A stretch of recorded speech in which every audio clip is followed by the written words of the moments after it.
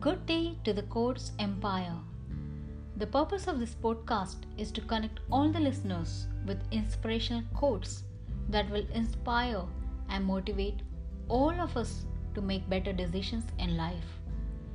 Each and every episode will feature one of best quotes so that you take a lesson from these motivational quotes that help you lead a better life. And every time you tune in, there is something valuable to learn. In this episode, I have the pleasure to introduce to you a quote that is, "Be who you are and say what you feel, because those who mind don't matter and those who matter don't mind." Be who you are and say what you feel, because those who mind don't matter and those who matter don't mind. By Dr. Seuss.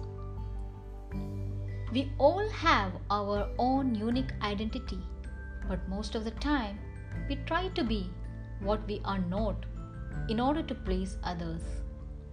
In the process, we end up losing ourselves. No matter how hard we try, the world will always find flaws with us.